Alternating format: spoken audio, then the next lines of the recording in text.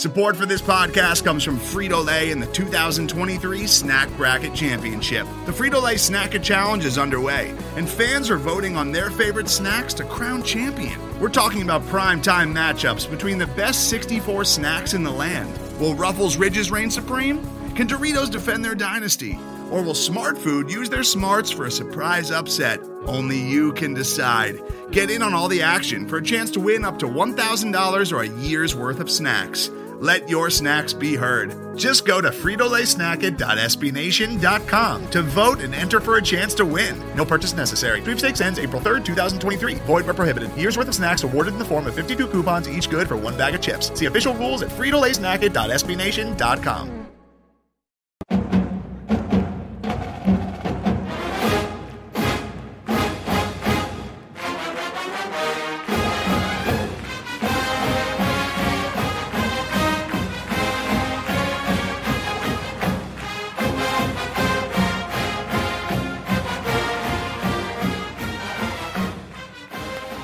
Everybody, and welcome to another edition of The Only Podcast. I am your co-host, Austin Smith, joined as always by your other co-host, John Kirby.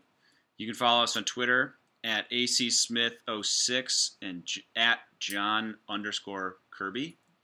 Yeah, and as always, follow the mothership at The Only Colors. John, it's good to see you. That was a rusty start. Yeah, I'm really sorry, but it's guys. Because it's beneficial. Listen, man, I can't be perfect all the time. You take a month off, this is what's going to happen. I feel better. I feel refreshed after the month off. Yeah. I'm back. Mm-hmm. Had time to think, reflect. Yes. Figure out what I can do better. Sure. Will we actually do better? No. No. I just thought about it. I just want everybody to know that we've considered being better. It's just a matter of want to versus ability. Yeah. So we're going to do all we can.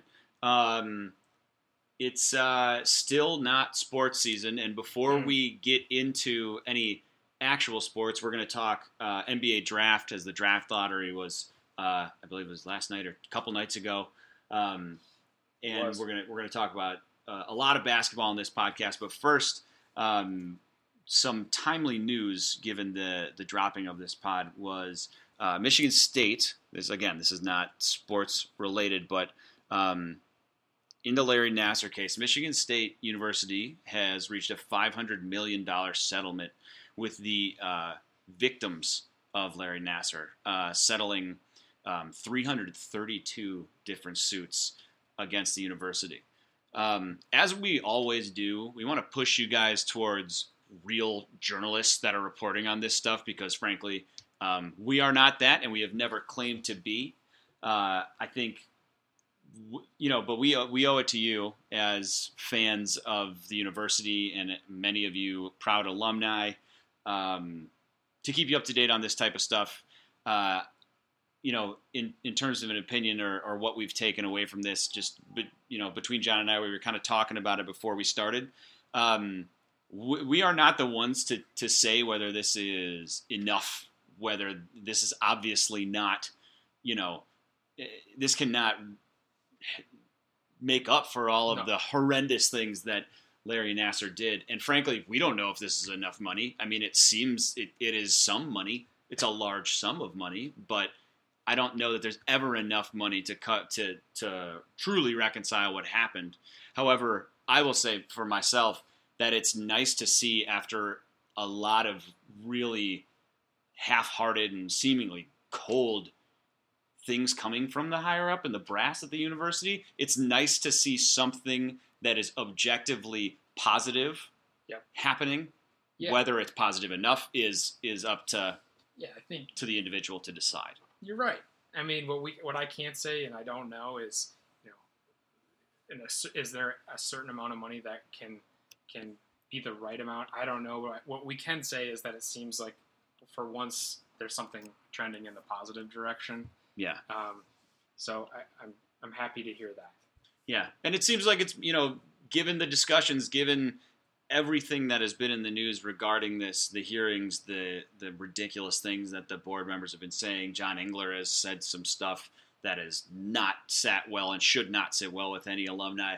For all of that negativity and all of that seeming lack of direction, to have something that is objectively positive and putting money in the hands of the right people who were irrevocably wronged is at least something good. So again, we want to direct you guys towards real journalists who can actually give you true insight into this type of stuff. Again, this is just from two guys, but we felt an obligation to at least make you aware of it. So check out, all the major nationwide outlets. CNN, obviously, Lansing State Journal's done a fantastic job. Free Press, Detroit News have also done a fantastic job. So make sure to check them out. For more on this, I'm sure there will be much, much more to come on this all, hopefully in the near future. That's right.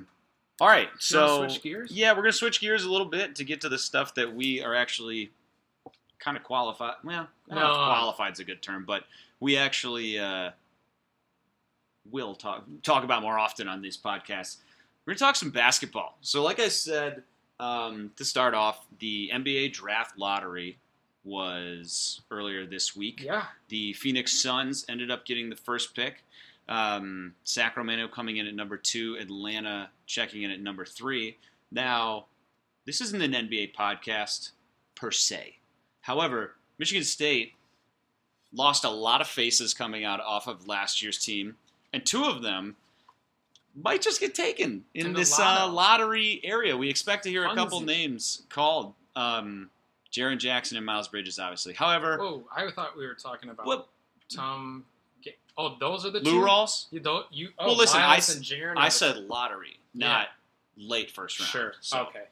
Keep going. I also said NBA. Oh.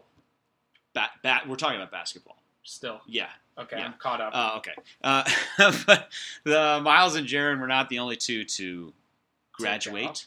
Yeah. So we had some others. Ben Carter.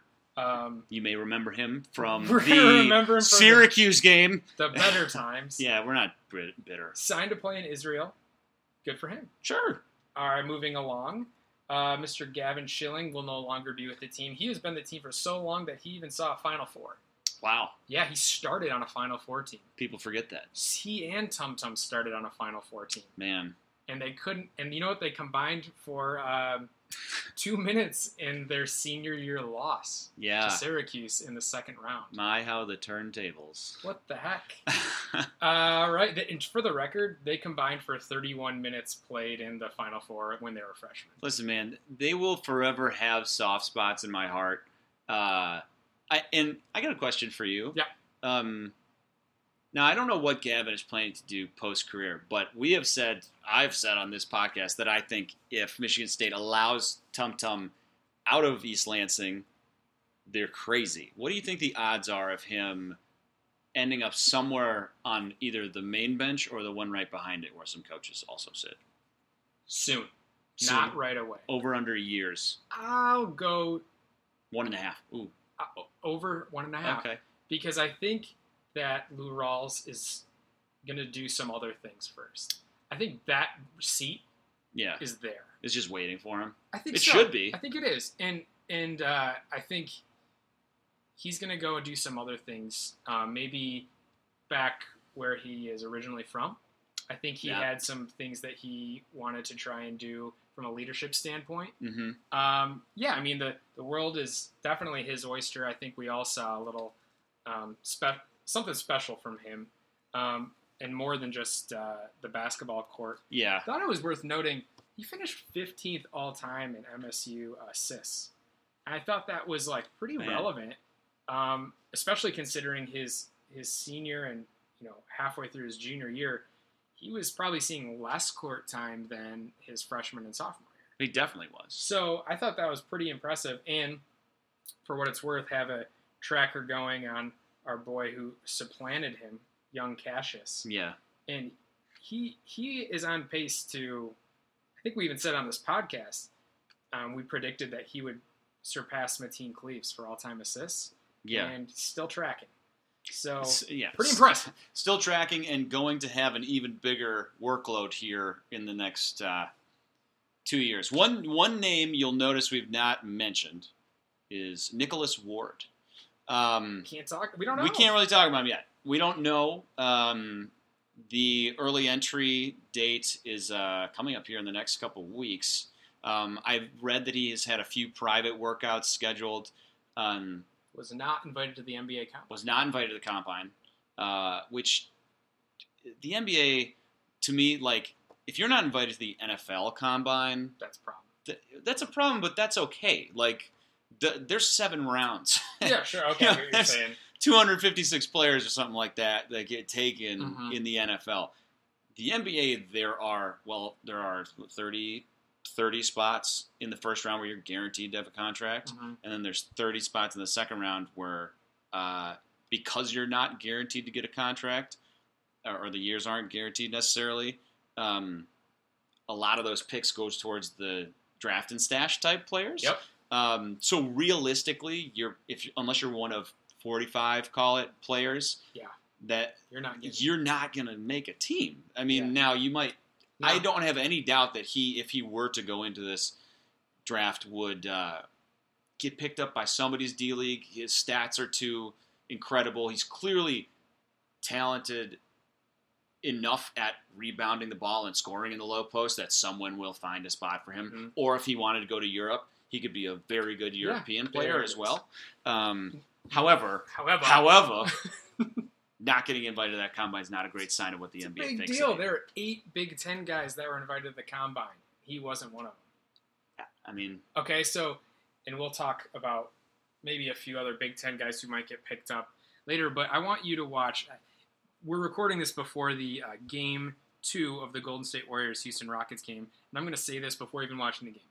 I would encourage everyone to watch how much switching is taking place in that game and how many high pick and rolls happen to find the matchup that they are hunting for. If you think for 1 second that Nick Ward wouldn't be hunted when Steph Curry is on the floor, so now you can see where an improved lateral movement needs to be an immediate.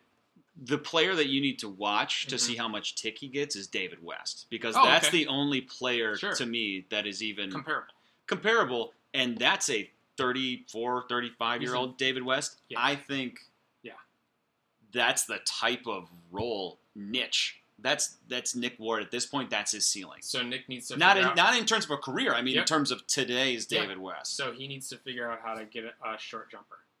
At a minimum. Yep. So at a minimum, he needs a short jumper. At a maximum, he needs to gain some serious foot speed. Yep. And it's just going to be tough. He now, again, this is sort of sad in a way, but you say this about players all the time in a lot of different sports, but truly he is just a guy for a wrong era. I mean, if you go back to the 90s, Nick Ward bully ball as a power forward alongside a big-ass center, when you could play 2 bigs on either block, I mean, he would be, I have no question he would be a top 15, 20 pick easily and contribute. Yeah. But foot speed matters. Look at Caleb Swanigan. Yep. Caleb Swanigan did not do a whole lot in Portland this year. And we thought he was a stud. I mean, he was a stud in college. He was a superstar. It was just like, he was easily the Big Ten Player of the Year. And he had a jumper. So. And he had a little more foot speed. And he had a little more size and longer arm. Like, it's going to be a tough go for Nick if he decides to go. Do not misinterpret this as us not rooting for him. Yep. Because I want him to be successful, be it anywhere, because he's a Spartan. Yeah. And he seems like a great kid, and he's given us a lot of passion. However, again, I think it's in his best interest to come back. Yeah. Now, there are some other guys, a couple other guys, who made what appears to be a very good decision. So to go to the pros. Young Jaren. Our time together was so short. Ugh. But I enjoyed truly every minute you were on the floor and screamed for more of them. Here. Right here. I want to give a quick update to his final block totals. This is just one of the many statistics that he was able to contribute in right away. But his blocks update 7th in Michigan State history all time. 7th. In blocks. 1 year playing 20-ish minutes a game. That's important that he played 21 minutes a game. That's insane. That's so upsetting. He finished... Oh, I'm so triggered. Oh, my God. 6th in the Big Ten single season all time. Again, playing for just over half of a game. And this one is crazy to me. 72nd Big Ten career all time. 72nd. That's insane. Yeah, like in 1 year. How many players have ever played in the Big Ten? Only 71. I mean, that's insane. Like in any given year, you've got how many people on a roster? 15? Yep. 15 times times 14. Oh boy, Don't make me that's do it. some math right 201? there. What? Is that right? We'll find out in a second. Yeah. So you got a lot of either guys. way, you're talking. All right, hold on. You got a lot of guys that are math. 210. Oh, Carry the one. Where would I get 210.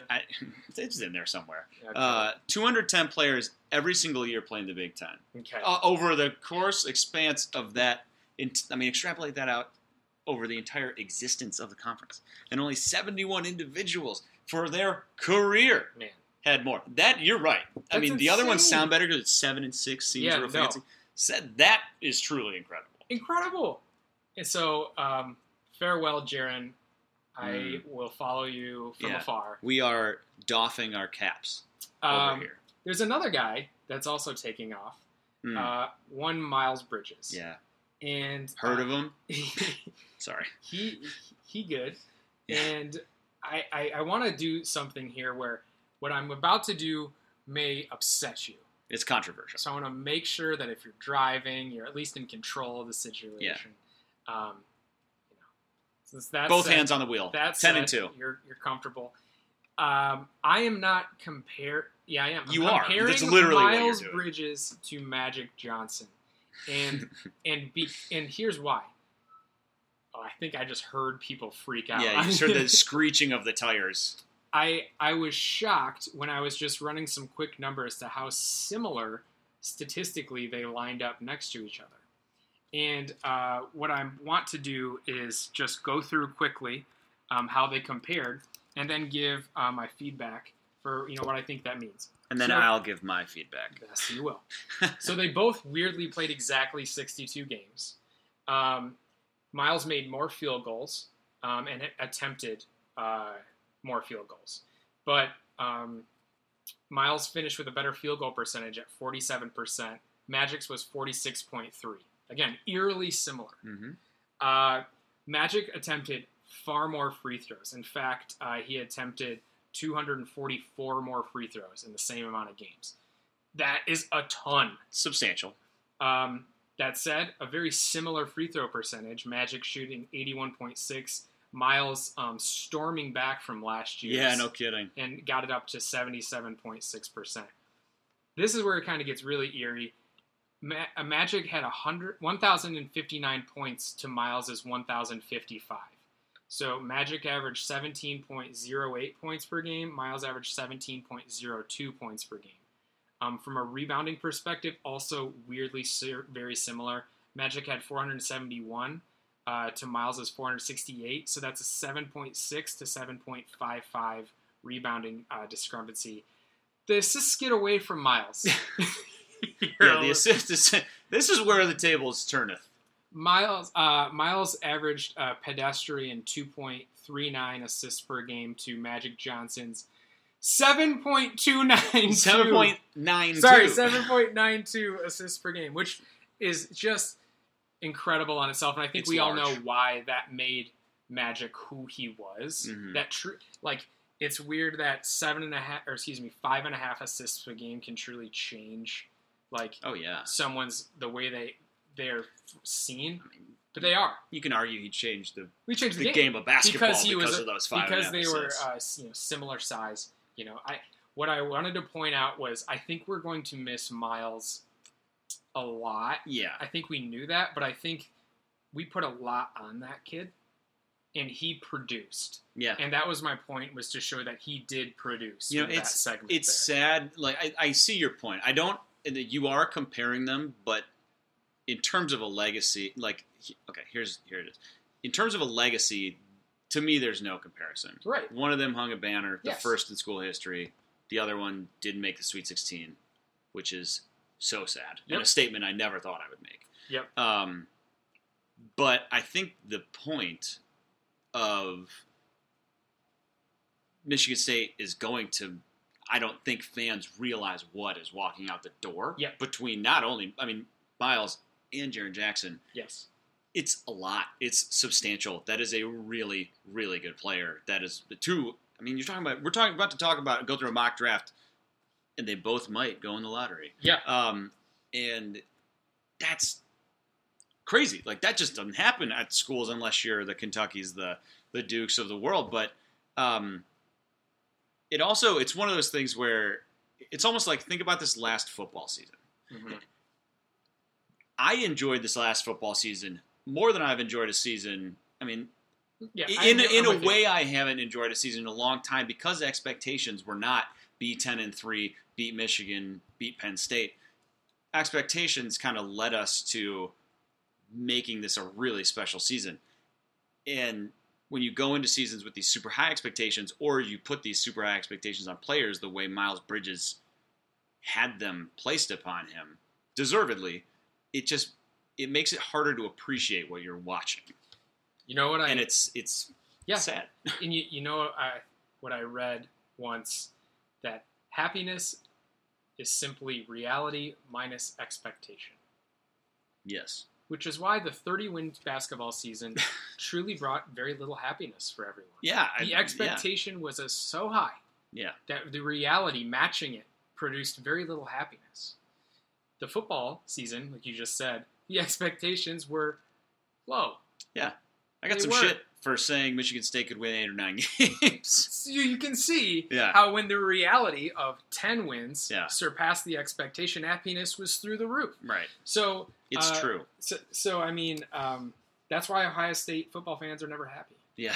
I mean, for real. No, I get it, and I agree, and I can't imagine that would be very much fun. Which is why Michigan football fans are forever sad. Right. Because their expectation is so weirdly high every year, and the reality... You're not helping anyone but anyone, except for your enemies. We laugh at you. I mean, I love it, personally, but hey. But yeah, I'm excited for them to both get to the next level. I'm very excited to watch them. I think both of their games fit the next level really well. Yeah. Especially in today's game. They're both really solid pieces, but it is sad to see them go, and I think this is where we officially close the book. They did one thing. We're going to close the season right here, and I want you to remember this. These statistics, you can take them one way or the other. You can say, wow, we should have done more, or wow, what a nice season. The team finished 4th all-time in Michigan State history in three-pointers with 290. They were 2nd in Michigan State history all-time with 670 assists. The 2016 team had 719, and they led the nation in assists, averaging over 19 a game. That is like a really fun basketball team to watch. Yeah. and yet here we are. So we have people leaving. Yep. They are going to greener pastures in the association, as you say. So Austin and I thought we might do a little NBA mock draft, where we're going to find out where the MSU Spartans might land. Yeah. And we want you to stay with us all the way through the end of the lottery at the 14th pick with the up-and-coming spunky Denver Nuggets, led by one Gary Harris. Kind of. Garris. But he is my favorite player, so we're going to talk about him. And also, they're not bad. No, not at all. So we're going to make our way 1 through 14, have a few prop bets, and should be fun. We'll see you guys in a couple weeks after that. But here we go. This is going to be fun. Okay. So I think it's important to kind of preface this whole thing and say that the picks that we're going to make are a combination of what we would do and a combination of what we think the teams will do. Now, one important thing to note, these teams are all drafting in the lottery, which means what they might do could be epically stupid. And we're not stupid. And we're not epically stupid. That's why I put that word there. Oh. Yeah. Well, also... We're kind of dumb. Also, we're going to just pretend that trades don't exist during the draft, because that's impossible. No trades. However, some could happen. Well, we're going to consider that some of the clientele on these teams may be traded because of these picks. Mm-hmm. Before we get started, I want to quick talk about the NBA draft show. You didn't watch the lottery show. You watched this, and I watched it via Twitter, and it didn't seem good. It was a clown show. It made the March Madness reveal show look competent. Yikes! That's a damning statement. It was insane. It was insane. they tried to make 30 minutes of content out of a computer, or a lottery ball. Yeah. Like, that's impossible. Yeah. And then they managed to bring in, like, a bunch of different people who had no personality. Yeah. And then each team just kind of sent somebody. You had people ranging from Jerry West to, like, the president of basketball operations of the Orlando Magic, who you've never heard of and might be a ghoul. And Jerry Reinsdorf's fail son was there, wasn't he, representing the Bulls? Probably. Yeah, I'm pretty sure it was. You had the actress from Twister representing the Hawks. Like, what's happening? Got some stuff going on. I mean, she was standing next to De'Aaron Fox and Josh Jackson, both of whom were probably, I don't think, alive when she was doing Twister. Yeah, that was a late 90s. 96 flick, I think. Oh, yikes. And then they were like, oh, she was in Entourage too. And again, it was like, Josh Jackson and De'Aaron Fox do not know what that is. No, their parents did not allow them to watch that television show. So I have something to submit. I think the fans should be allowed to pick who represents which team. Of course. Like, I think the teams should maybe be able to submit, like, nominate the nominees. Yeah, like, here's 4 people you Pick can from choose from. Yes. Because, like, I can guarantee you Pistons fans would not have put Luke Kennard up there. Just remind everybody that we didn't draft Donovan Mitchell. Remember when we messed up with me? Remember the guy everybody hates? Let's make sure everyone knows. Oh, and now we'll have him sit here as we don't get a pick from a trade everybody hated. And then they crammed. So the Celtics had an opportunity if they got the pick. Yeah. So they had to cram 2 guys in one seat, and one of the guys was Elton Brand. Yeah. He's like all 6'9" of him next to another normal-sized guy in a booth. You guys share a desk. It was just insane. Like, I'd like to see Benny the Bull represent the Bulls. That'd be fun. Make it fun, or at least, like, have them all be the same title. Like, sure. have them all be fans, or have them all be, like... Yeah. But otherwise, what's happening up there? Yeah. You got kids up there. I mean, it was truly weird. Yeah, or something just more indicative of the area in which these teams are. Like, what would you have? I would love to have seen a drunk Philadelphia, like someone from Philadelphia, like just screaming "Go Birds" and like with a Carson Wentz jersey on. Yeah, like I would give anything to see that. Vlade Divac smoking cigarettes. Like it would be an entertaining half hour of content if they made it that way. Instead, they've apparently made it just the dumbest shit. It was so dumb, and I know we're spending a lot of time on it, but it's important. It's important. Because that really sets the tone. Because what we're about to do is ridiculous as well. Man, I can't quite get over what I watched last night, and I don't know how it's so hard to make, like, a really compelling, fun thing. They should do the lottery balls live, shouldn't they? Oh, they did. Oh, they did? Well, and this is where it's weird. Or maybe they, honestly, I blacked out. But they and then they do this thing where they're like, and here's the representative from Ernst & Young who makes this legit. Then they bring out a security guy with him. And I'm like, oh. Is it like, so am I supposed to think to myself, like, when that happens, am I supposed to say, oh, Ernst & Young, yes. Yes, reputable. If I know them for one thing, it is to make sure lottery balls are safe. Like, and now we welcome on the representative from Enron to talk about the viability. But, like, is this supposed to make me feel, like, better about all this? Yeah, I don't know. Okay. Apologies if you work for They were also analyzing Cleveland drafting at the 8th pick before the picks were made, and they acquired that pick from somebody. So, totes legit. Wouldn't worry about it. So they're just like, Adam Silver's just like, shh, give him a cookie. Shut up. So, all right, the first pick. So we're going to do this. I'm going to go. We're alternating. And with the first pick in the NBA draft goes to the Phoenix Suns. Mm-hmm. The Suns were bad last year. Not good. So bad. And they were bad also because the Western Conference was good. It's true. So they had that going against him. They have a really nice piece in young Devin Booker. Yeah, former Michigan State recruit. Who's still somehow like 16 because he was drafted at like preteens. Correct. So you're going to say to yourself, they're definitely going to go get the unicorn, DeAndre Ayton. Mm-hmm. And the reason you might think that is because he's amazing. Yeah, he's very good at the game of basketball. He's already NBA ready from a body standpoint. He went to University of Arizona, right next door to Phoenix Suns. But I'm going to give you the listener a little intel on why, if he's not selected, why that happened. And here it is. So the head coach of Phoenix is a brand new guy selected 2 weeks ago. His name is Igor Kokoskov, which I'm sure I nailed. That sounded right. And my friend is from Yugoslavia, amongst a few other satellite USSR nations. And he most recently has been coaching for the Utah Jazz, who had a really great year. Indeed. Got the gig. And in the offseason was coaching for a handful of national teams in Eastern Europe, from Serbia and Montenegro to Georgia, not the university, and important Slovenia as of last year. Important, Slovenia, because that is where another candidate for the NBA draft number 1 pick is from.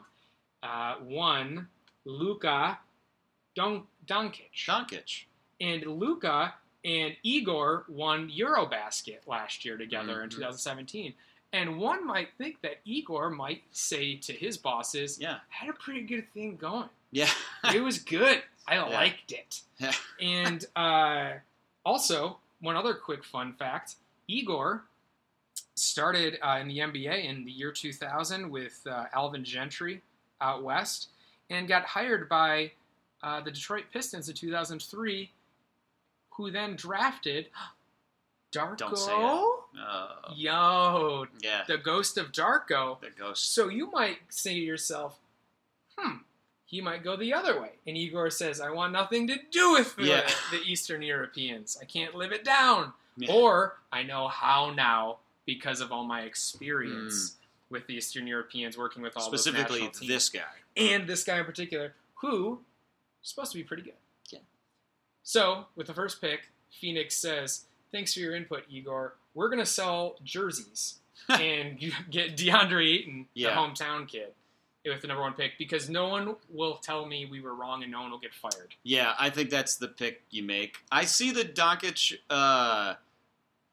appeal. You can see how it could happen. I could see how it could happen. I could see the appeal of putting another really good ball handler with size along with Young Dev. And I think the pace and space game is obviously where the NBA is and will continue to go. And he fits that from a scheme perspective a little better. I just don't think, again, Ayton's from your backyard. Yeah.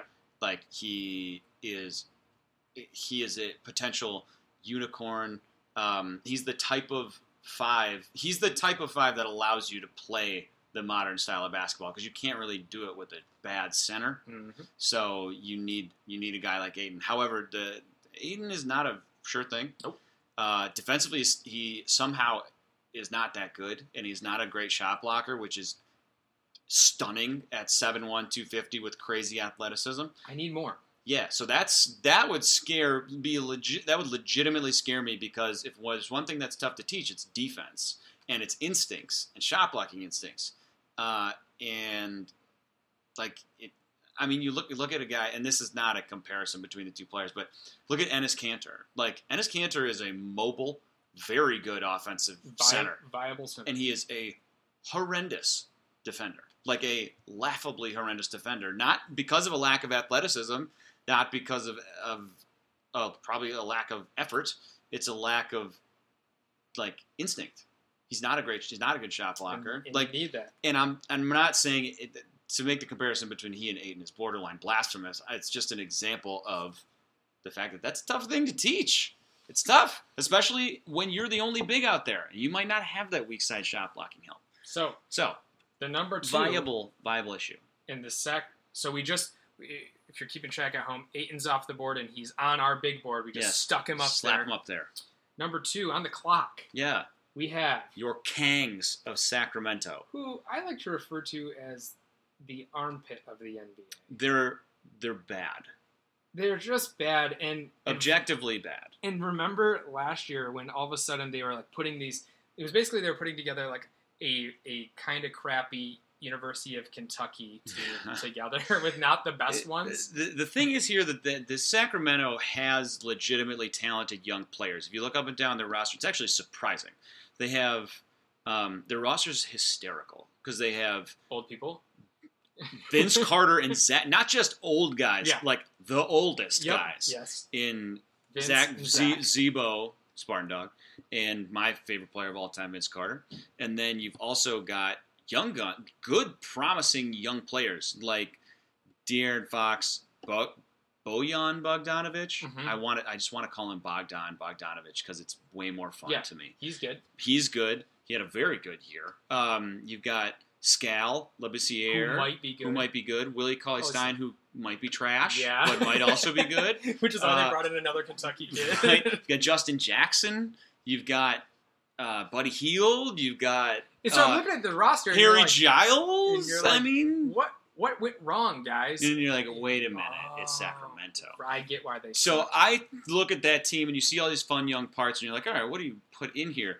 To me, this team has their, if you want to call it a strength, their depth is around the perimeter, and it seems to me like they are closer to being that pace and space than a lot of other teams. Mm-hmm. So adding a guard like Luka Doncic, who is 6'8", offensively apparently is actually I've watched some of his tape. He is a dynamo offensively, and he gets fired up. He's the type of guy that I think you can sort of have as your anchor and your personality of your team. Mm-hmm. Allows for a lot. I mean, between Bogdanovic, him, and Hield and De'Aaron Fox. I mean, that's it's fun. It's not gonna blow the world up, but it's a thing. Pretty good.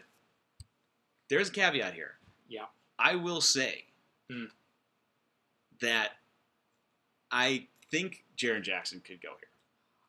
Here's why I think he can't. Cannot. Because they are still experimenting with Skal. Yeah. And because I love Skal. And that's why they can't draft him.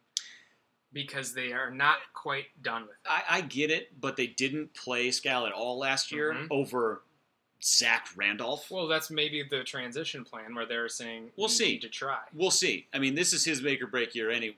He has to play this year or just get him out of town. We're done. But the case for Doncic is the same case to be made for me for Jaren Jackson. Aside from him being the face of the franchise, it's you've got players, but like they're not. This team is still horrible. Yes. So it's like, why not add the best two-way player in the entire draft, in my opinion, in Jaren Jackson? So, he could complement Cauley-Stein if they're into it. Mm-hmm. He could replace Skal if he's not good, or you have those three in a rotation in the front court. You need more than two players. So to me, it could be that. I think they'll go Doncic, especially because Vlade. I mean, I would imagine he's probably a big fan. So I would go there. So the top two are chalk. We've got Ayton number 1 to the Suns, Doncic number 2 to the Kings. Third pick here. So here's Atlanta. You mentioned ATL. You mentioned the Sacramento is a bunch of like seemingly decent pieces on the team. Atlanta is not that. Atlanta might have the most barren roster, and I think the only reason they're the third pick is because they were in the Eastern Conference, which allowed them to. If in the West, they might have won 8 games. They were horrible. Something called a Dennis Schroeder was their leading scorer. I'm not kidding. I know. Kent Bazemore is their third leading scorer. Yeah. Did you know he was still in the league? Like, I truly didn't know that. Yeah. He based less this past year. I mean, they are so bad that they would be ecstatic if Luka fell to them. Oh, I mean, I think in terms of a team that needs him the most, it's Atlanta. Yes. So that we're saying that doesn't happen. I'm saying that does not happen. So Atlanta has just a bunch of hot garbage. I mean, they have nothing. Yeah, it's the type of team that you can put. I think their 3 best players are all in the front court. Taurean Prince. Mm-hmm. Like, they have 3 decent players. Taurean Prince, John Collins, the rookie from Wake Forest, was actually pretty damn good this year. And Dwayne Dedmon had a real nice year in the center. Yeah. Saying that is something. I mean, it's true, but that would not preclude me from taking another front court player. So here's what I need. Thus, when I am at Atlanta and I'm looking at who's available, and a lot of people are saying, the best available now that Ayton and Doncic are off the board is Jaren Jackson. I don't disagree. Not wrong. Jaren Jackson is the best available because people see what he will be able to do in about year 3 in the NBA. Yeah. Not to say he can't contribute in year 1. I think he could be really good right off the bat, but I don't think you're talking full final form until year 3, 4, 5. And Atlanta is in full DEFCON 1 mode. Like, I think they also do something stupid and don't get Jaren Jackson. I think they actually go and get what they think to be the sure thing, the big name on the board, Marvin Bagley. Yeah. From Duke. Now, I admittedly am not as high on Bagley as other players, or as other people would be. My concern with Marvin Bagley, and basically anybody that was on Duke this past year, is the fact that I have no idea how they are as an individual defender, and I am not inclined to expect them to be good. Offensively, you saw it from Bagley. He's got it. And he reminds me a lot in his entire game, especially offensively, though, of Amari Stoudemire. He's a very, he can handle, he can shoot. I don't know if I also think he's going to have to be high volume like Amari was too in order to be his max effectiveness. I don't see him as a get 10 shots a game and still able to be a great player. Yep. Part of that being because I don't know what type of defender he is. I am not inclined to believe he is a good one based on the fact that his team had to play a zone all year. That's not good, right? It's not good. And I don't. It just doesn't say. It just doesn't say anything about. To me, this is a team chock full of 5-stars, and you're telling me that either your guards aren't good enough to keep people from getting to the hole, or your bigs, both of whom are probably going to go in this lottery area, weren't good enough at defending the paint to dissuade opposing guards from driving to the paint. That doesn't say much for his lateral quickness defensively. It doesn't say much for his instincts. Now, I think he could ultimately, he's got the size and the body to be a great shot blocker. But I think you're taking Marvin Bagley to be your sell jerseys, first of all. Your face, your young, you're building around him offensively. Him and Collins. I mean, you can do worse.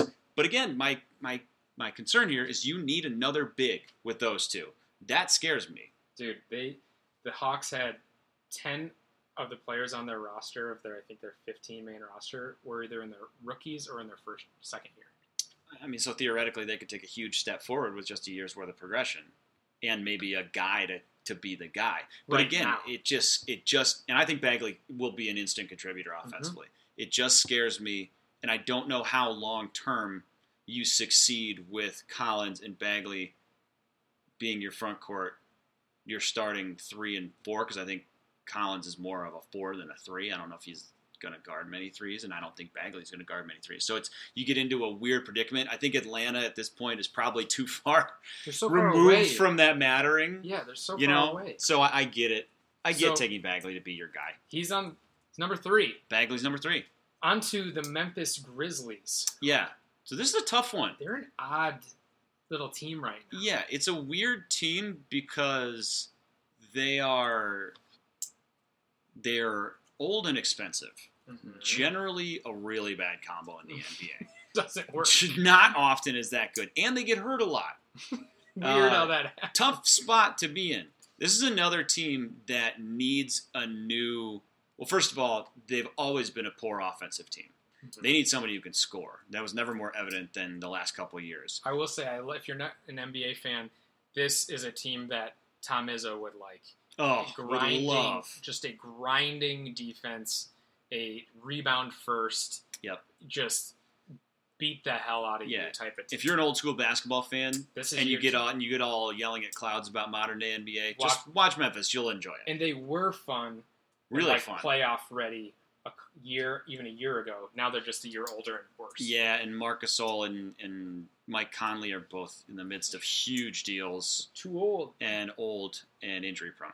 So they don't have a ton outside of that. I mean, Tyreek Evans was pretty good for them this year, but in terms of youth, Marshawn Brooks came out of nowhere to be good.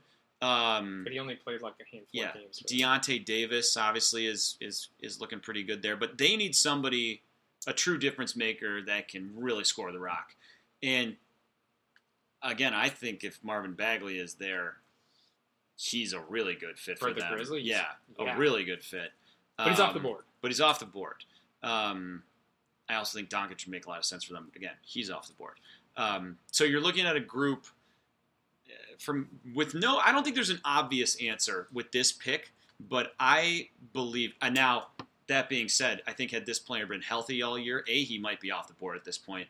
B, I think it would be an obvious home run. And that's Michael Porter, the wild card of the draft. The combo forward from technically Mizzou. I mean, he played there for like 3 games. 3 games, I think. Was the number 1 recruit in college basketball coming into this season. Is real good from all indications. His high school film, again, it's high school, but his AAU film is incredible. He was a man among. From what I remember of his McDonald's All-Star game, pretty damn good. But he's that 3-4. He's a true scorer. Again, defensively, probably not the guy the Grizzlies would love to have, but this is the type of difference maker where he's 6'10", he's got handles, he can stroke. Yeah, he's a 6'10", not power forward. He's the type of guy that doesn't go to Memphis unless you draft him. Mm-hmm. So I would swing for the fences if I'm Memphis because I'm trying to... Yeah. Because this is a team, again, aging superstars, aging expensive superstars. If you can find a young gun to help with that transition, maybe they get frisky next year. I don't. As a Michigan State fan, I hate the pick. Yeah. As a Memphis Grizzlies fan, I'm saying, okay. Yeah, I think Jaren could be a fit here too. And Jaren could be a fit in literally any team. First of all, yes. Remember when we said we weren't really bad at this and we're not epically stupid? Yeah. Jaren will be the second pick. Oh, and so of course. We might be. Well, we caveated that. Yeah. If you want to go back to our Michigan State basketball team, if you want to be sad about something, Mizzou, they have 2 first-rounders. They're going to have, obviously, Porter, and then they'll have Jonte Porter. Another Porter. The Porter brothers. Yeah. He's a 6'11" center freshman last year. Sure. He will be a first-rounder. Yeah. He's the type of player that would have made Mizzou a legitimate contender. But, you want to talk, hey, we had... Yeah, at least we won the Big Ten championship. We got something out of it. Yeah. So, moving on. Yeah, okay, so... Porter. Next pick. So we're to Dallas Mavs, and this is a sad franchise right now. Yeah, talk about a team in a tough spot. So what they need right now is, again, they need front court scoring because old Dirk. He's still playing, technically. They need to take him out back. Yeah, he's Old about to get Yeller old this Yeller thing, hard. And speaking of a spot on the bench, sure. Whatever you want, buddy. He's going to own part of the team, I bet. He's boys with Cuban. Yeah. The Cubes. You said something earlier, and you said something about Bagley selling jerseys. Yeah. And that resonates with me very little, except when you're in a market with the number 1 university of fans. Yeah. University of Texas. They have one Mo Bamba. Yep. And there's a chance to get him in Dallas. Yeah. Dallas all of a sudden now keep in mind, Dallas is competing with the very hot Houston Rockets and always popular San Antonio Spurs for the Texas fandoms. Yeah. When you can pull a hometown kid, all of a sudden those Austin fans become Dallas fans. Yeah. And it's not just the jersey sales. He's got a 7'9" wingspan. He's a prolific shot blocker. For comparison, Jaren Jackson's wingspan, which is insane, is 7'4". Yeah, so add 5 inches to that. That's insane. Yeah, and now he doesn't have the jumper that Jackson does, although he flashed it a little bit this year. Yeah. He is going to be an elite defender from day one, the type of anchor that teams absolutely dream about having. Do not let Mo Bamba's statistics fool you. To the naked eye, they were better than Jaren Jackson's. Yeah. However, offensively... Per 40 says otherwise. Yeah. I think Bamba's a good fit, though. I mean, if you want to milk some more out of Dirk, you could probably... Giving him a freak of nature shot blocker behind him is a good way to start. That's the type of player who can erase a lot of mistakes. They can him and Dennis Smith? They can clean a lot of mistakes up. Yeah. And he and Dennis Smith's not a bad start. So Bamba off the board. Jaren Jackson is sitting still in the green room. Yeah. Snubbed thus far. Onto the Orlando Magic. Oof, talk about a sad franchise. These guys they need a point guard so bad. So badly. In the worst way. Yeah. That is what they need first and foremost. Yeah, and lucky for them, if you really like this guy or if you watched literally 1 minute of college basketball this year, you know the name Trae Young, point guard from Oklahoma. Got some aggressive Steph Curry comparisons as the year went on. Yeah, a little too aggressive for my taste. He is a absolutely perfect fit to me in Orlando. I think he's going to be a pretty decent NBA player. He can't guard a soul, but offensively, he's going to be pretty solid right off the bat, and he's the type of player. Honestly, if you look at the rest of their team, aside from Nikola Vucevic, like you've got Jonathan Simmons and Aaron Gordon are some real athletes on the wing. If you ever actually committed to making the most of them, and you still have Jonathan Isaac, who didn't do a damn thing this year, but you put Trae Young in charge of that, and you commit to being fast, you might actually have some fun down there. So I think, again, sell jerseys, face of the franchise. They need a point guard desperately. So I think that's one of the easier picks of this draft. Can I give you a quick sidebar, MSU related? Sure. I told you this, I think, before, because I had to take a walk after I read this. Do you remember that team for USC that Travis Walton beat? Yes. By himself in the second round? Yep. Very well. You know who their best player was, right? Demar DeRozan. No, it was Taj Gibson. Yeah, I know. Their second best player was DeMar DeRozan. Well, you just pronounced it differently, that's all. You know who else was on that roster? Vucevic. Yeah. The best player on the Magic. Now. That's insane. That was a really good team. This team's insane. Yeah, it was a really good team. They have 3 legitimate good NBA players. 2 very good NBA players and 1 all-star. Yeah. And Travis Walton beat them. Feel good about that, Spartan fans. By himself. Alone. Yeah, that's insane. So I thought everyone should feel... We're trying to make people feel good here. All right. So we're on to the 7th pick. 7th. We're in the Chi City. Yeah. The place we call home. And I got to tell you. I think this is where it happens. It happens. It absolutely happens. It has to happen.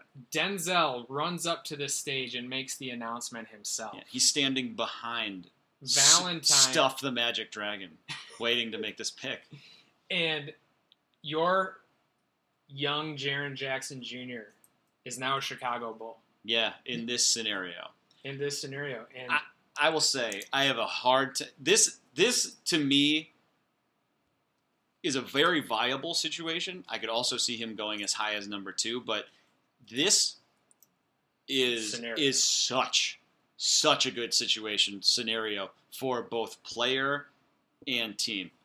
And we are not right Bulls fans. No, I want to preface Pistons fans. So, but it sounds like we're Bulls fans because we let him drop all the way. Right, no. We think that this is legitimate, and that Bulls team all of a sudden becomes really cool. You have a 6'5" point guard, which you guys know and have seen play pretty well. Him and Zach LaVine both. Zach LaVine. And then you also have on the front court young Lauri Markkanen, who is one of my favorite players. Austin's dream. And then you add Jaren to this mix, and the Bulls aren't trying to win necessarily this year. So they're okay letting Jaren grow up. Yeah, and you've got Chris Dunn, you've got Bobby Portis. I mean, they're not bad. It's not a bad team. So they're not going to rely on Jaren all of a sudden to be coming in and being the guy, much like Atlanta maybe relying on Bagley in our scenario to be the guy. I mean, we've already talked so much about what Jaren Jackson is as a player. I legitimately believe him to be the best two-way player in this class, and both sides of that coin could not just be he's very good at both. I think he could be an elite. I think he's going to be an elite NBA defender, especially weak side shot blocker. Yeah. I think offensively he has a chance to be one of the premier 3-and-D bigs. We think he can be great, and if you haven't Googled it, and I think we said it on the pod before, look up what Anthony Davis looked like when he was 18, and look at him now, and then look at what Giannis Antetokounmpo. I almost did Now it. you got there. I did it. Antetokounmpo. I even practiced. The Greek Freaks 18-year-old picture and today, and you'll see Jaren looks strikingly similar in body type to them, which is why NBA scouts are drooling and see him becoming a extremely versatile weapon once he puts on the weight. And he even practiced with. Did you see that he practiced with KG recently? He did. That just. Cool. If I'm a team, that's who I'm trying. That's who I'm trying to make him play like. So he ends up a Bull. We've got multiple Spartans in the Windy City, and that's all good. So we're going to keep the MSU themes going into this, whereas we hit the second half of the lottery here. Cleveland, owned by a Spartan. Yes, indeed. They're in a rough spot right now. They are very upset that Jaren Jackson just went one pick in front of them. Oh, because they could smell it. It was so close. It's almost a thing. Remember, what do we say happiness was? Reality minus expectation. Yes. The reality was happening, and they weren't expecting it, and it felt so good. The ratio was solid. Cleveland's in a tough spot because you're seeing the dream die. You're watching it be clubbed to death. Yeah. And they're going to be in a really tough spot because a lot of people are saying LeBron's hitting the road. Yeah. This is the Kyrie Irving pick, by the way. Yeah. This is this many years later. Yikes. So there is a lot of talent still on the board here. You have a Spartan owner. Yeah. You have Miles Bridges still on the board. Yep. His agent is who? Rich Paul, I believe. He's represented by LeBron's agent. And Rich Paul has been on and around with Miles at Cleveland Cavs games a lot. So you could see if you read the tea leaves that might happen. However, we do not think. I do not see that. First of all, I think if you're looking for a place for a trade, this is where it happens. Yeah.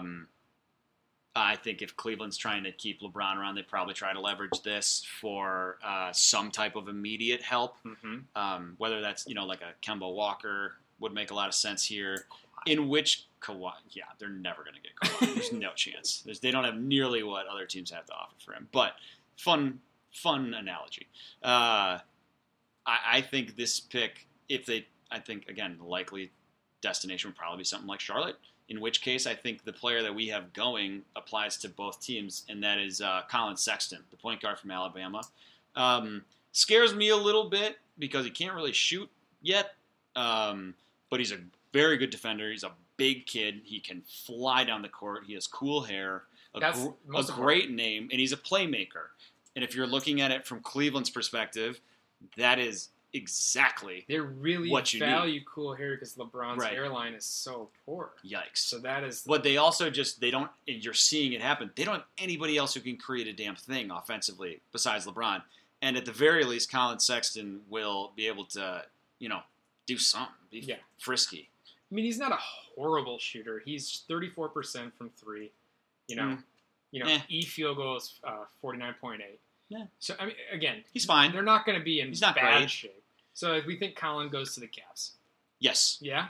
I would say so in this situation. In a no-trade scenario, you need another. They desperately need another playmaker, which is why I think this is not exactly a hot take. I think they try to move this pick for Kemba, and I think that Charlotte wants to get that off the books and commit to the rebuild, in which case I think taking Colin Sexton here for Charlotte makes a ton of sense to replace him.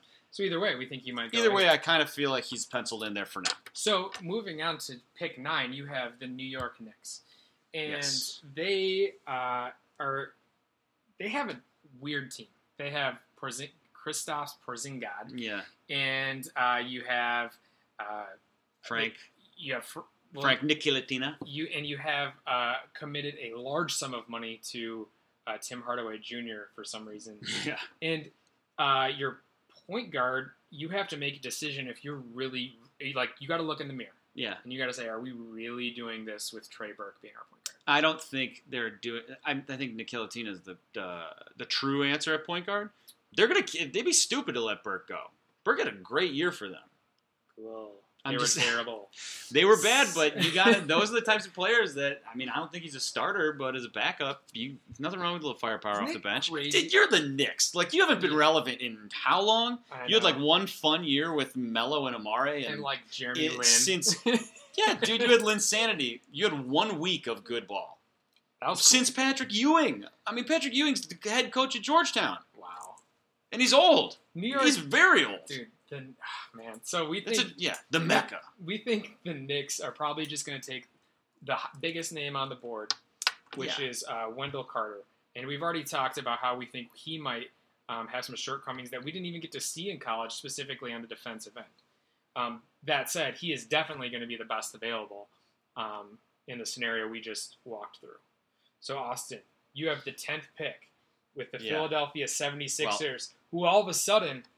let me say one thing. Well, no, I'll get to it after this. Yeah, who all of a sudden were feeling really good about the process until they weren't. Yeah, really good about the process until they realized Ben Simmons not shooting is a big deal. Or Markelle Fultz. I think, again, this is another pick that I think could be out there in tandem with Markelle Fultz potentially for a guy like Kawhi Leonard.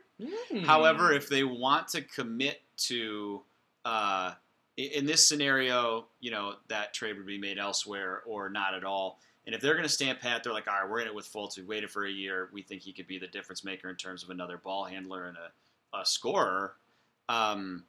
I think they hit an absolute home run with Michael Bridges, not Miles. The other one. So close. Yeah, so M Bridges, just M.I. Bridges even. M.I.K. Bridges. I think, to me, this is, in terms of fit and team, it doesn't get any better than this. Not only on the court, but off the court. Philly kid. Yep.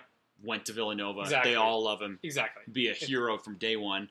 He can also replace Robert Covington from day one, who has gotten exposed, but is luckily not committed to with a lot of money. He was awful in their last series. I mean, they're asking him to be one of the premier 3D guys in the league. He was not terrible. He had 12 points in his last 4 games or something like that. I think I did. He was awful. Yeah, I almost had that many. He had 1 point in one game. It seems like Ben Simmons. Yeah, he did that too. Yeah, Mikal Bridges. It makes a lot of sense. He makes too much sense to not go here. So yes, it feels right. I think that they are going to be tempted by another ball handler, but I also see that as Markelle Fultz. I think this makes too much. Yeah, sense. I think if this scenario actually played out, this makes too much sense. I will say that at 9, this was John's pick. John made the odd picks. I made the even picks. So 9, New York. You put Wendell Carter there. To me, if you pass on Mikal Bridges as New York, you're doing only yourself a massive disservice.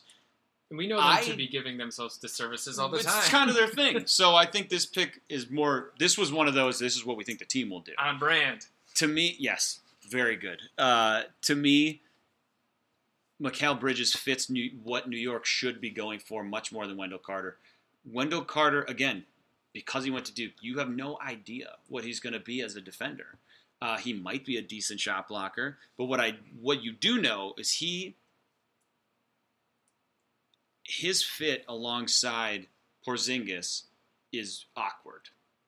I don't know how he makes that work. I don't know, because I don't think he's an outstanding defender. I think Porzingis can play with another big, but he has to be a really good defender and another good shot blocker. I don't see Wendell Carter as the type of guy who's going to chase small ball fours around the court. And I don't see Porzingis as somebody they should have doing that. I think Mikal Bridges solves that 3-4 gap. Mm-hmm. You could even run Mikal Bridges out there in a real small ball four with Porzingis at the 5. I just think he gives them a lot of versatility, and all of a sudden you're looking at Nicolatino, who's got the crazy wingspan. Mm-hmm. You're looking at Mikal Bridges, who's got the crazy wingspan, and you're looking at the unicorn in Porzingis. So, to me, that pick makes way more sense. However, I think Carter will be the pick. So, again, let's recap the top 10 before we get into the final 4 here. Jeez, math. First, Phoenix Suns taking DeAndre Ayton. Second, Kings with Doncic. Third, Atlanta with Marvin Bagley. Fourth, Memphis with Michael Porter. Fifth, Dallas with Mo Bamba. Sixth, Orlando with Trae Young. Seventh, Chicago with Jaren Jackson Jr.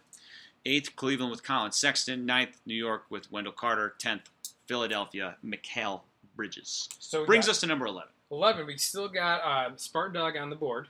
And Gary's waiting in the wings with the Nuggets here at the 14th pick. So Charlotte this is as I'd like to call, a bum-ass franchise, Austin. It's not good. They are in so much trouble. Their best player doesn't want to be there. Yeah. And that's going to make this pick hard. So Indeed. So they're going to have to figure out what they're going to do here. And easily the best player available, in my opinion, at this point, is our one Miles Bridges. Agreed. And I don't think bringing him in and not even knowing who they're going to go get for Kemba, you are safe. Yeah, I think you do it. Miles can be moved. Yep. Moved to a different position. Well, he fits the modern day NBA very well. I think he's lucky to be coming in when he is, because I don't think he's a true 3. I think it's been proof positive the last 2 years that his matchups at the 4 and his ability to be that small ball 4 while still having the size to compete defensively is what's going to make him truly a great player. Now, I think you'll see him kind of all over the place, because you could, with the way he shoots, you could even defend the 2 and shoot. That's right. From the 2.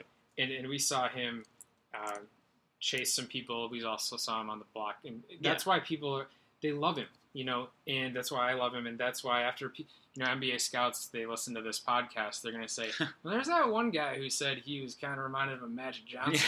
And so I think that'll put him over the top and get him the 11th pick. This isn't the best landing spot in terms of immediate success. However, so sad if he goes there. I'll be very sad. His jersey will look sweet, though. Yeah, that'll be cool. But it's, if you make this Colin Sexton and Miles Bridges, all of a sudden your future looks kind of fun. But you're talking about, I will say that I think this is his best opportunity in terms of location where he could chase the Rookie of the Year award. Ooh. I don't think he'll win it. I think there's plenty of others. But in terms of opportunity and in terms of workload, there it is. I don't really think there's any.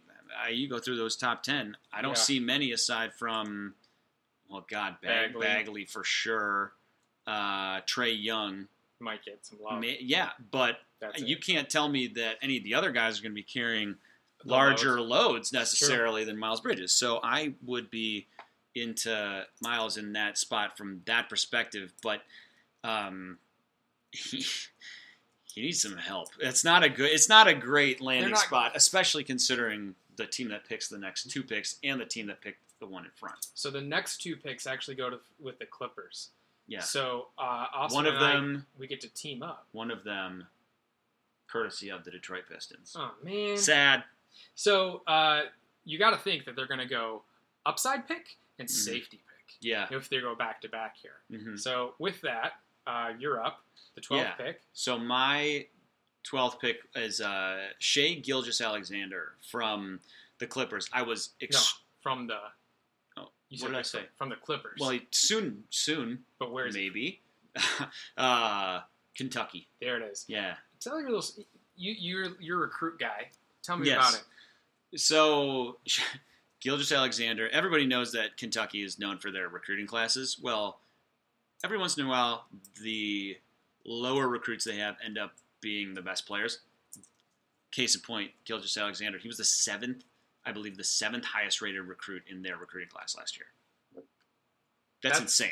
That is insane. And he's going to go number 12 overall in this. So I don't know where the other guys are, but he has a ton of potential to me. There is the safety element of what he does in the fact that he's, long arm, going to probably be a plus defender, can get to the rack. Not a great shooter just yet, but he's like 19.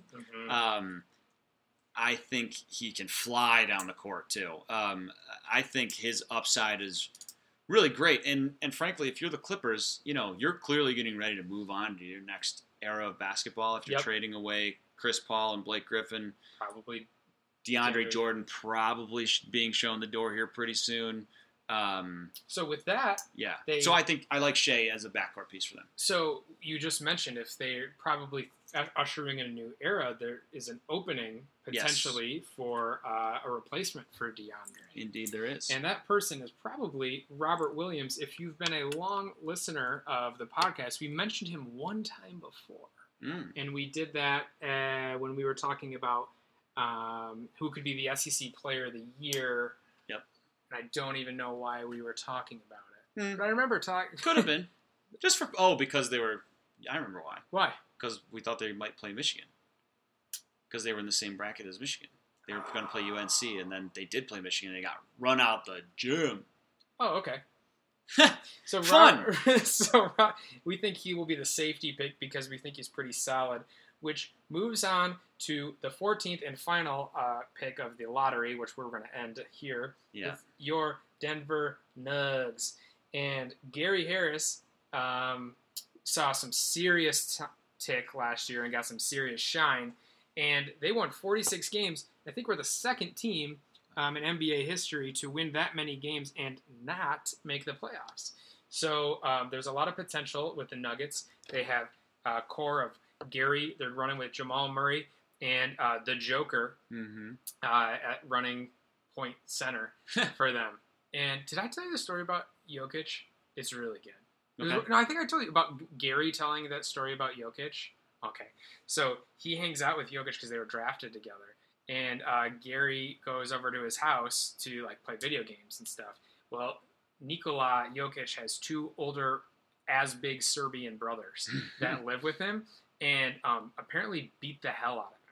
And they get into like these weird shirtless wrestling matches all the time in their massive living room. That's the most Serbian thing I've ever heard. And Gary's like, you guys play too much. Like, I can't deal with this. So then, during one of their games, Gary said he was watching, and Nikola got into it with somebody, and he looked up, and Nikola's two older brothers were coming down, like running down.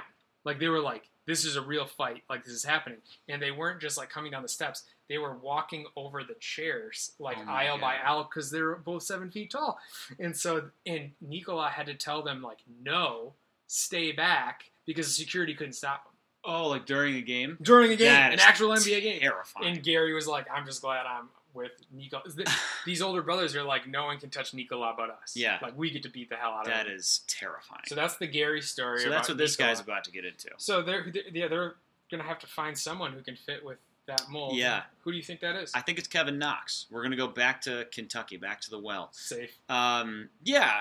Again, I think in the front court, they could probably use somebody to go alongside, one of those shot blocking centers to go alongside Jokic, or a space the floor, stretch four type guy. Yeah. I think Kevin Knox he's just a scorer. Like, he's going to get buckets. Yeah. And he's not going to hurt you. No, he's got a potential to be a real efficient, real good 3-4 right off the bat. He has a great-looking stroke. He's got a little bit of a handle. I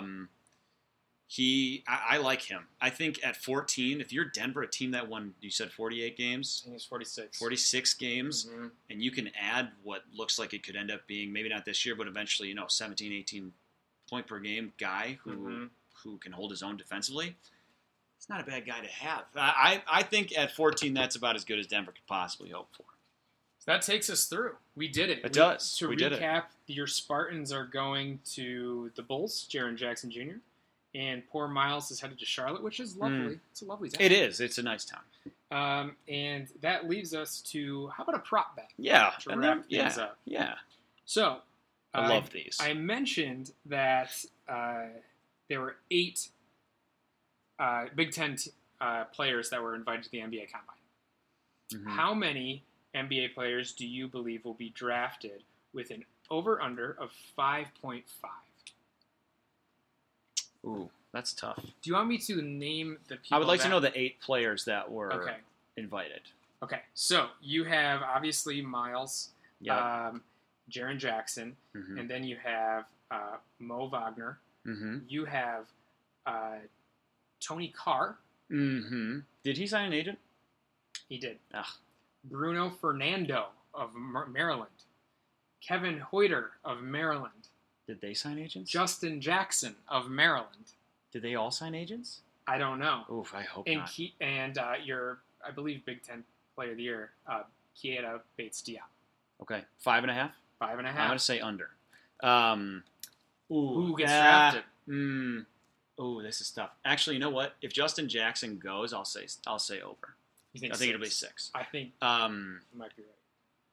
if Justin Jackson goes. Otherwise, because neither of those other two Maryland guys are getting picked. Because in the first round, I think you've got the two state guys and Bates Diop are locks. You think he's a lock? I think Bates Diop is probably somewhere in the teens even.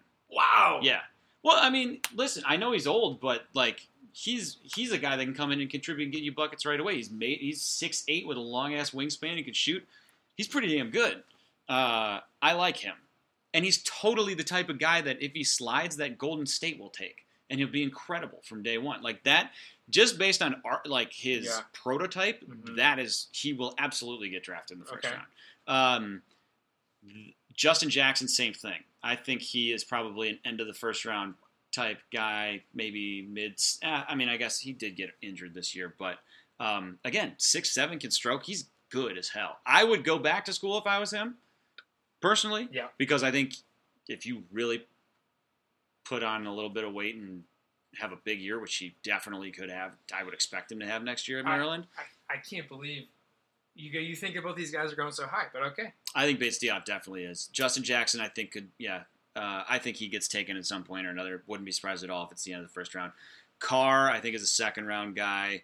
Although I will say there's a dearth of there's not a lot of shooting guards in this draft, and I think couple in front of him. You have Lonnie Walker, probably Gary Trent Jr. Yeah, okay, I'll buy that. And then the hero of the NCAA finals, Dante. DiVincenzo? He's going into the draft? He could. Okay. Listen, we watched Tony Carr. I watched way too much Tony Carr this year, and he's real deal. Stud. Real deal. I mean, he outplayed Bates Diop every time they played each other. And you have, with him, he is like the safest second-round pick. Yes. I feel 100%. so good about that. 100%. Right? He can come in and get you buckets day one. Malcolm Brogdon, better scorer. But not as good a defender. In the sense that I feel so good. Yeah, you're like, okay, I know what I'm getting. I'm going to get it right away. Yeah. Yeah, okay. So I think Carr's going to get picked. And I think Mo Wagner gets picked.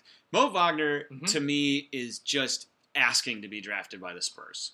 Like, he's a good player. I could not stand him at Michigan. I hated it. And the players I end up really hating are the ones that are so good. And there's nothing you can do about it. Like that, where they make you feel helpless, and that's what Mo Wagner did to MSU every single time they played. And I think he's obviously not the next level athlete. I don't know that he's ever a starter on a team that's gonna win, a championship. But I think he's a long-term NBA player. He's got a great stroke. He's huge. He's already put on. Look at him. Talk about a transformation from freshman year to this past year. Big time. Everybody seems to love him as a kid. I think counterpoint. Yeah. DJ Wilson. It's different. I get it. DJ Wilson was the flash in the pan that everybody should have seen coming.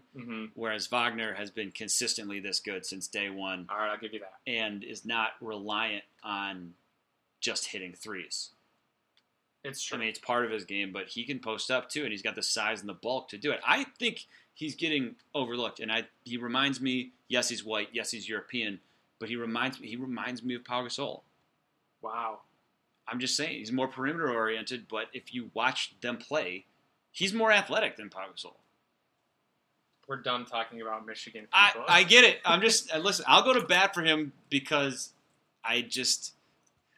I'll also say, I'll finish with this. I think he's going to be a good player. I would not be surprised to see him get drafted at the end of the first. More likely, probably a mid-second round guy, just because teams know what they're going to get. Why take the sure thing? That's what happens in the NBA, is those sure things end up getting pushed back in the draft. They do. Everyone's hunting for the huge upside. Yep. Guess who's got a lot more of it? Jaren Jackson. Miles Bridges. I think ultimately they're better pros, but I think Wagner's going to be pretty darn good. So we did it. That's it. That was fun. That was fun. Hey, if you're still listening, thanks, man. Yeah. Or lady. So you tell us. Shout us out which player you disagree with us the most on. With us the most on. Or tell us where you think Jaren Jackson will go. Yes. And you don't have to say why. Yeah, no. You just tell us we're idiots. We're used to it. Also, Let us know what you want to hear on the pod this summer. Yeah. We have a couple things lined up. Yeah, I think the next thing, we'll probably do another rewatch here pretty soon. We're going to wait to analyze too much until we get a little closer to the season. So it's a summer. We're going to have some fun. It's summer break. Let's go. And I will be headed to the NBA Summer League to watch Jaren and Miles play. So be ready for some live tweeting. Yeah, we'll do it. All right. Cool. Well, for John, as always, this has been Austin. Thanks, guys, for listening, and we'll talk to you in a couple weeks. See you around. Today's episode is brought to you by Cars.com. With over 2 million vehicles and 50,000 more added every day, Cars.com will match you with the perfect car for you, your budget, your life, your style. And if you're ready to say goodbye to your current car, Cars.com will get you an instant offer to cash it in. Just start by entering your license plate and get matched with a local dealer who will write you the check. So whether you're looking to buy or sell, just go to Cars.com. It's magical.